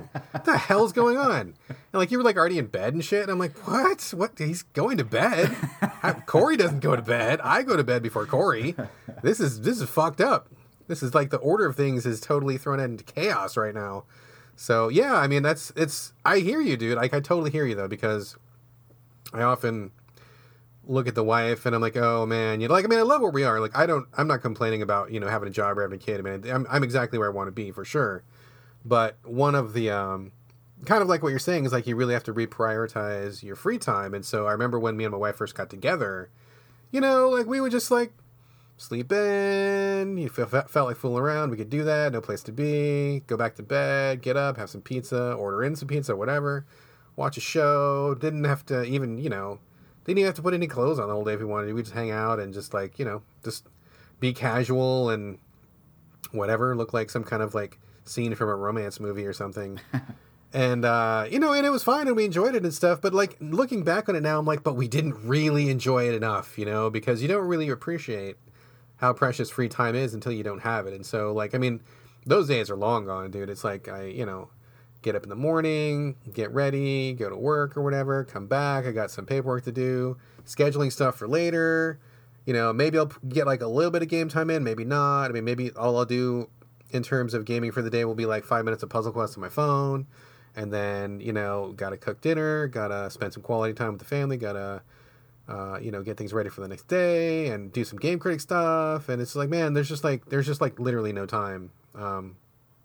I mean, I actually took one of the games I'm going to talk, or one of the games that is funny because we're kind of like in a time vortex here. We haven't actually talked about the game yet, but people listening to the show will have already heard me talk about the game. So it's kind of this like Doctor Who topsy-turvy bullshit here. But, I took on Shadow of the Colossus, which you guys listening have just heard about, but I haven't talked about yet. Because I knew it was pretty short and I figured I could bust it out. And it literally took me like the entire time. Like Sony sent us code, I think like, I want to say like 2 weeks before the embargo dropped. And like that game is only like 6 hours long, dude. And it took me like the full 2 weeks to like squeeze in 6 hours to play that. Like I was literally finishing my review like an hour before the embargo dropped. And so like that, I'm like, oh God, if that's how long it takes me to do a 6 hour game, there's no way I could ever fucking do like a 100-hour RPG anymore or something like that. So it's tough. It's tough finding all that time. And, I got to say, I'm surprised at how quickly your schedule filled up because you got work. Photography has really taken off for you. I saw that National Geographic had they had retweeted one of your pictures, which was a really cool picture, by the way. That was a sweet picture of that guy jumping across the roofs. Yeah. So that's kind of going up for you. I mean, you've got, you got a partner, you got a husband. So that's got to take some time too if you guys want some quality time. And then the day just fills up, dude. Like 24 hours seems like a lot of hours, but man, it is really not a lot of hours. Yeah, it's really not. And I don't know. I just think that like, and I'm sure that you probably manage this really well, but it's something that I need to manage better about myself is like not spending a lot of time on stuff that's not worth it, I guess, in a way. Like, like, oh, I'm going to get home and I need to eat lunch. And, one thing I'll do when I eat lunch is like maybe watch like a couple of YouTube videos or something while I'm eating lunch. And then sometimes that turns into like an hour of me just like sitting at the computer eating and like watching some videos. And I'm like, okay, well, did I really need to spend an hour doing this? Like I probably could have done this in like 15 minutes. And then I could have spent that other 45 minutes, like, I don't know, editing some photos or emailing someone back about wanting to do photos or, just like some other stuff. And I need to not let time get away from me as much. I'll give you a little old man pro tip, dude. Old man pro tip. When you make food, if you've got things to do that day, make the food, stay in the kitchen, do not sit down, eat it in the kitchen, and then move on with your day. I guarantee you'll save a lot of time. That is where I eat like probably 3/4 of my meals these days. I make it, I literally do not leave the kitchen. Just stand up, eat it, and put the dishes directly in the sink if I'm not going to wash them right away, and then just move on. Because sitting down is a waste of time. Turning on YouTube, definitely a waste of time. You got to avoid that shit, dude. You got to be real canny with the things that you spend time on, for sure. Otherwise, before you know it, your day is fucking over. Yeah, that's a good tip. I'm gonna have to try that. Just warming over some food, eating in the kitchen right then and there, and then doing more important things after that.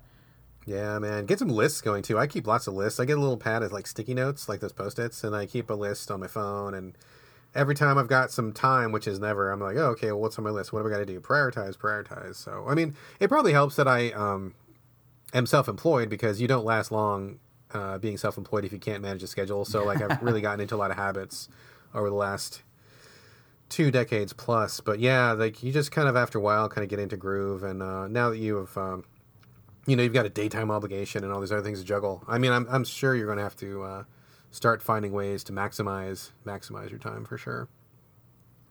Yeah, I will. I'll have to do my best. But the other interesting thing that comes with like my time being at more of a premium is like I took some photos. Like I've talked on the show before about how I got like a studio set up in my spare bedroom, and I took some photos of one of my friends, one of my parkour friends, a few weeks ago, and just for fun. Like he didn't pay me. He was just in my side of town, and he came over and hung out for a little bit, and I wanted to test out the setup, so I just took some pictures of him, and I posted them on Facebook a few days later, probably like 5 or 6 shots that I took that I had edited, and there was a guy who he is friends with on Facebook, who I don't know who this guy is, but he's some kind of like personal trainer dude. And he sends me a message on Facebook, and he's basically like, oh, hey, like I'm interested in doing a shoot with you for, like here's my personal trainer website. Like, I would like some photos for it.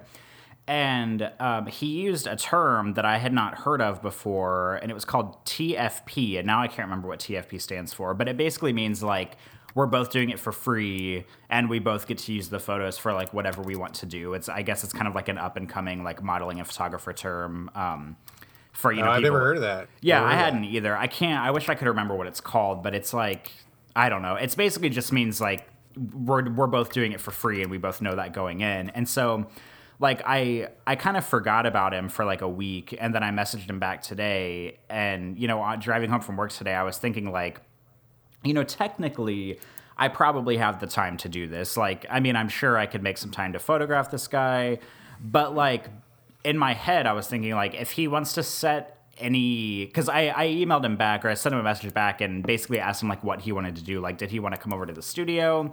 Did he want me to go shoot him in a gym? Did he want me to shoot him outdoors? And I told him that I didn't know if I wanted to do it, but for me to get some more detail so that way I could make a decision on whether it would be worth my time or not. And I basically kind of made the decision in my head, like, if he wants to do it for free, I'm sort of like at a point where I would have done it for free if maybe he wanted to come over and do some studio shots, and that would have involved like the least amount of effort on my point. Like him coming to my studio, me spending maybe like an hour shooting him, and then like it's over and done with. I edit like 5 or 10 pictures and send them back. But like if he wants me to go to some gym and do some indoor shoot with like shitty lighting, or if he wants me to go like travel and do something else, like it's just not worth my time to like get my equipment together and drive somewhere and go do it, like knowing that he's not going to pay me. And especially now that I'm working, a part-time job, like I have even less hours in the day. Like if he had messaged me 3 months ago and I didn't have anything better to do, I probably would have taken him up on it instantly. But like now that my time is a little bit more at a premium, like I feel, I don't know, like I'm really getting into this like paid photography thing where like, if he wants me to do anything more than the bare minimum of like him coming to my studio, then I'm not doing it for free. Well, you're in an interesting spot, because I think that even though I don't do photography, I think there's a lot of parallels in like what you're describing and like where I was 20 years ago. I mean, when you're doing something like this, and I think this could very easily translate into like, you being self-employed or this being your main business. I mean, I've seen your work. Your work is awesome. And it seems like you're really like, you're making strides and you're getting noticed and stuff. So, I mean, you're doing all the right things, which is awesome. But, you're still brand new, right? Like, I mean, you haven't been on the cover of like some major magazine, and, you're not an internationally known name, right? So like, you still got to do the volunteer gigs. You still got to be out there, making a ruckus for yourself. I mean, that's super appropriate for where you're at, but like, you're kind of on the cusp of being like that first stage of like, oh, I only do like volunteer in special occasions now. Now I charge like the basic like, a nominal fee or something, but to like, to get rid of people who are, I mean, not like they're not a waste of your time, but like your time is becoming more limited to where you got to really, really prioritize. And so, if you have a little bit of a fee, then it discourages people who kind of like, are maybe not going to get you where you need to go, or it kind of like makes it more serious, like more of a big deal, Like I used to volunteer all the time when I started working because, you got to build a clientele, you got to get out there, you got to meet people, you got to make connections. So I volunteered a ton.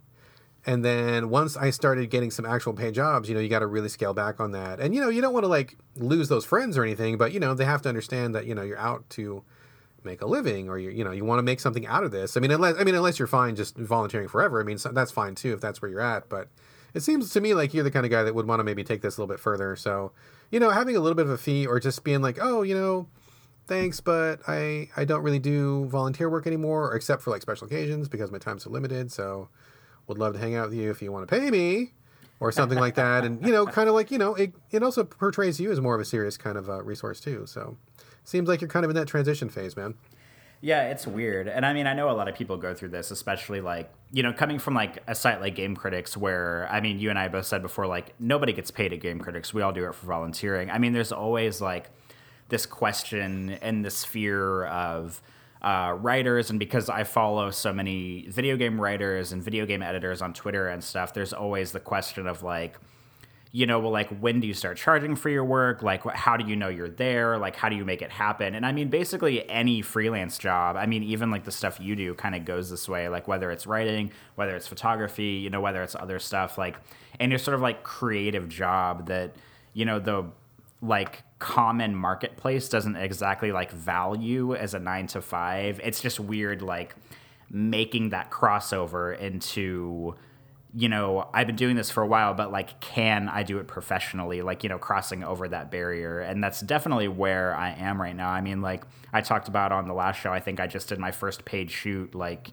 2 weekends ago. And, in the back of my mind, and maybe in the back of a lot of people's mind when they do this kind of thing, maybe they think to themselves, because I'm always thinking this about myself, thinking like, am I good enough to be charging for this? Like, am I good enough to be accepting someone's money to be doing this? Like, do I have the equipment? Am I capable of doing this for money? And stuff like that. And I mean, at the end of the day, I mean, I think yes, for the most part, for the stuff that I'm doing. And, oh, damn it. There was another point I was going to make there, but I kind of lost my train of thought. I mean, and maybe I was like always good enough to, to be charging money at some point, or to be, to be doing it in a paid way, but just like making that crossover is kind of difficult, I think. Yeah, it's really tough. And you're kind of in actually a good position because you've got a husband who has a really good job. And so you're able to take a little bit more risk and able to put more of yourself into like growing your business or like establishing that, which I think is really the trickiest part. I mean, when I was going from volunteering to like being a paid person at that time, I did have a part-time job, but that was really tough to balance trying to do this other job that I wanted to do in addition to the part-time job that was helping to pay bills. And I had a girlfriend at the time, and she was kind of chipping in a little bit, but it was really tough. I had to work and stretch my dollar for a long time, and it was very, very difficult to finally like have enough money and enough confidence to go the full way and to make that my full-time job.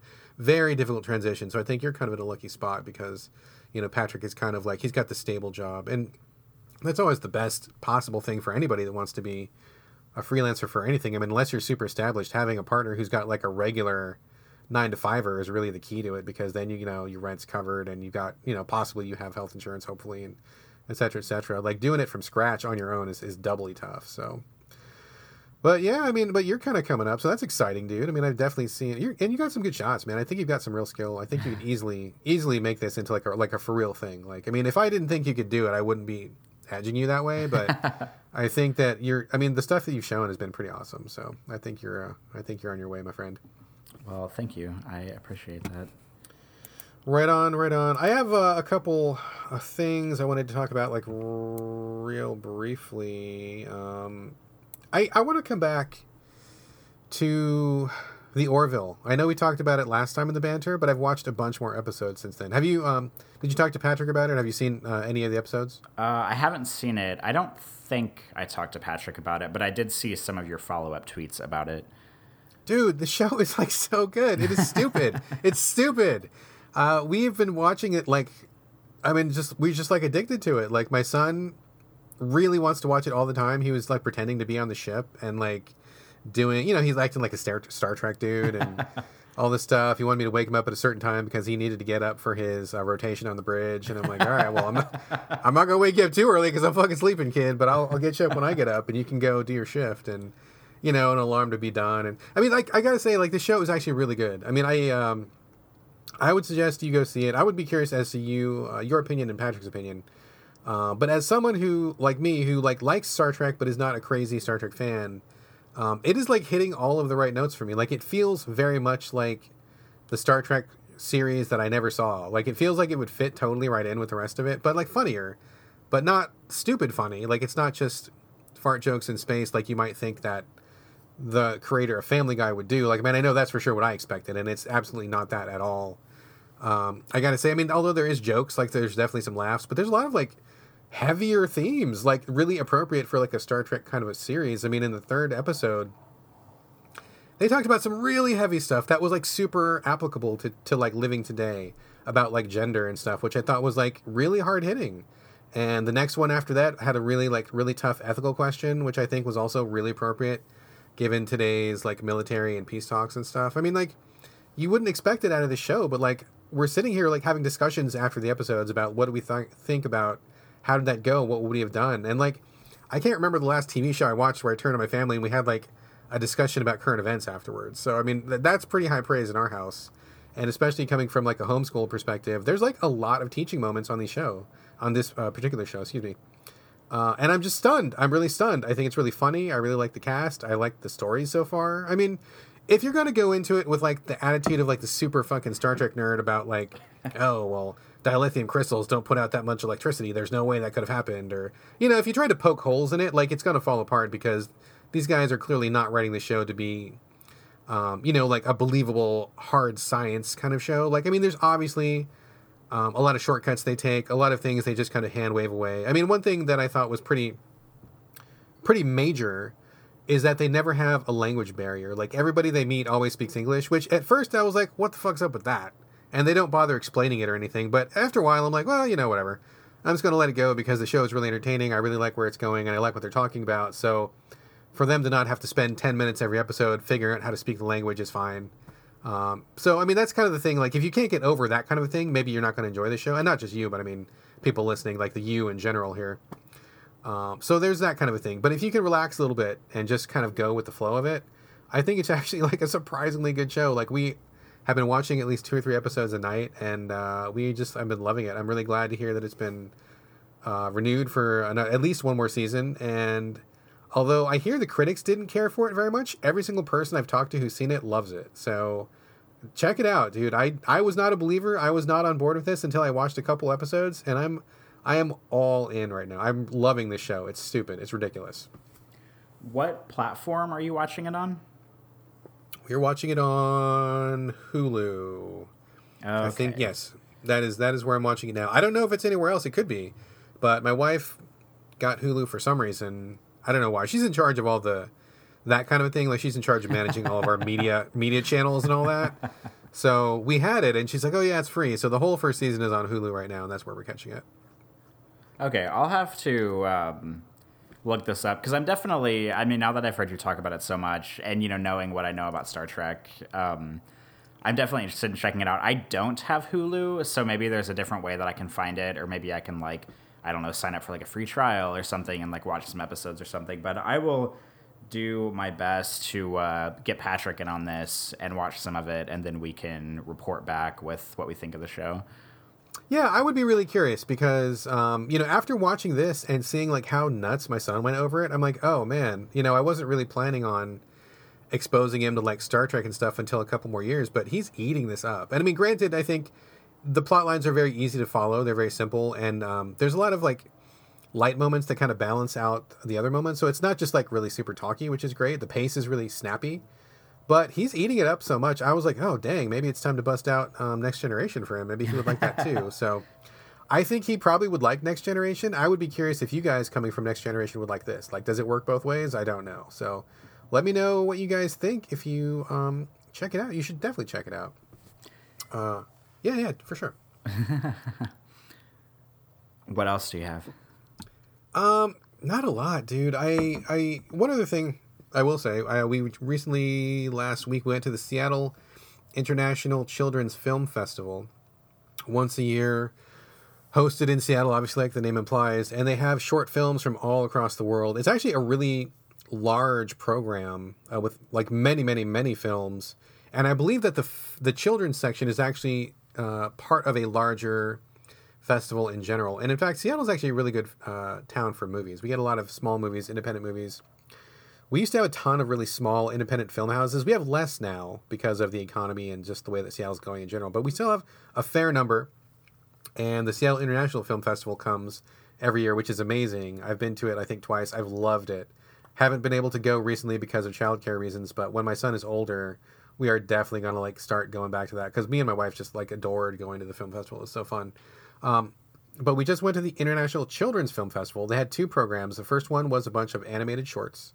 And the second one was a bunch of fictional, real people shorts. So the first section was really good. It was a number of different, like I said, animated shorts. Some were really abstract and weird. Some definitely really connected. There was some that were talking about like kind of aging, the themes of aging. There were also themes of like believing in yourself and taking risks. And so they was really good. I liked those a lot. The second program, though, was much heavier. That one was aimed at more of a teen audience, but we decided that my son was generally mature enough and interested enough that he wanted to see these films. And there was actually some really powerful stuff. The first one was about, it was in America, and it was about I don't know that she was transgender, but there was a girl who was playing on a boys basketball team, and she wasn't telling anybody that she was a girl. They didn't really address whether she was trans or whether she just wanted to be on the men's team. But that was actually a really powerful short film because it was all about her drive because she wanted to be the best. And she felt like if she was going to be on the women's team, she was never going to get anywhere because no one takes the women's team seriously. So she wanted to be on the men's team and just, how she competed with them and what that was like. And then eventually she gets found out and it just has a really powerful ending. I thought it was really, really good. There's also a short that was about child brides in Africa, where this one really destitute village was in need of some cows, and so the leader of the village agreed to trade his daughter for some cows, and the daughter was like, oh my god, what? And so that was like super powerful because it was actually like on location with those people. I don't know how much of that was fictional. I'm guessing probably a lot of it was, but just seeing that area and that the fact that that is a real issue that still happens in Africa was really like, oh man, that was really strong. A couple other good ones as well. There was one about, one that talked, of course, about like the international refugee crisis, and they showed kids from around the world who were actual refugees. Super powerful stuff. I think I cried like 3 times during that second half of the film festival. It was just like really, really emotional stuff. So I loved it. I thought it was really good. I'm glad that I was able to go with my family. That's exactly the kind of stuff that we like to do because we are homeschoolers. Learning from a book is fine, but there's so much other learning to happen in life, in daily living, in seeing people around the world. And I think this was a perfect example of getting a little tiny slice of what it might be like for other people, whether they're here in America or internationally. Just opening my son's eyes and knowing that, what is around him in Seattle is not the only thing. Really valuable. Really, really enjoyed it greatly. Good times for sure. So we're going to do that again next year, and hopefully he'll be old enough soon to go to the full International Film Festival. So that's pretty much all I've got. Do you guys probably do have any film festivals in New Orleans? I don't know if you do. You haven't been there for that long. Do you know? I'm not sure off the top of my head. Like, there probably are. I know that New Orleans is one of those cities. I'm sure there might be a lot of cities like this, but it's one of those cities that has like They like film a lot of stuff here because I think they give like big like tax breaks or whatever to like production companies that choose to film in New Orleans. So I'm sure that there's some kind of film festival around, but I haven't I haven't researched it or maybe been around long enough to like know the ins and outs of it here. Well, you should find out, man. I always find it so interesting to go to one of those things because the films are just so different. You get such different perspectives and such different approaches. I mean, even if a movie ends up being bad, there's always, I mean, for me at least anyway, there's always something to learn from it. Like always something that's like made me think in a different way or something that just seems so unlike what we would get here in America. So even if the movies are bad, and you know, they're not always bad. I mean, I think often they're very good. But even if they're bad, I think it's worth going. So anyway, I love film festivals, and that's me. So you got anything else for banter? I don't think so. I think I've lived a pretty boring life for the past week, so I don't think I have much else. All right, man, let's talk about some games.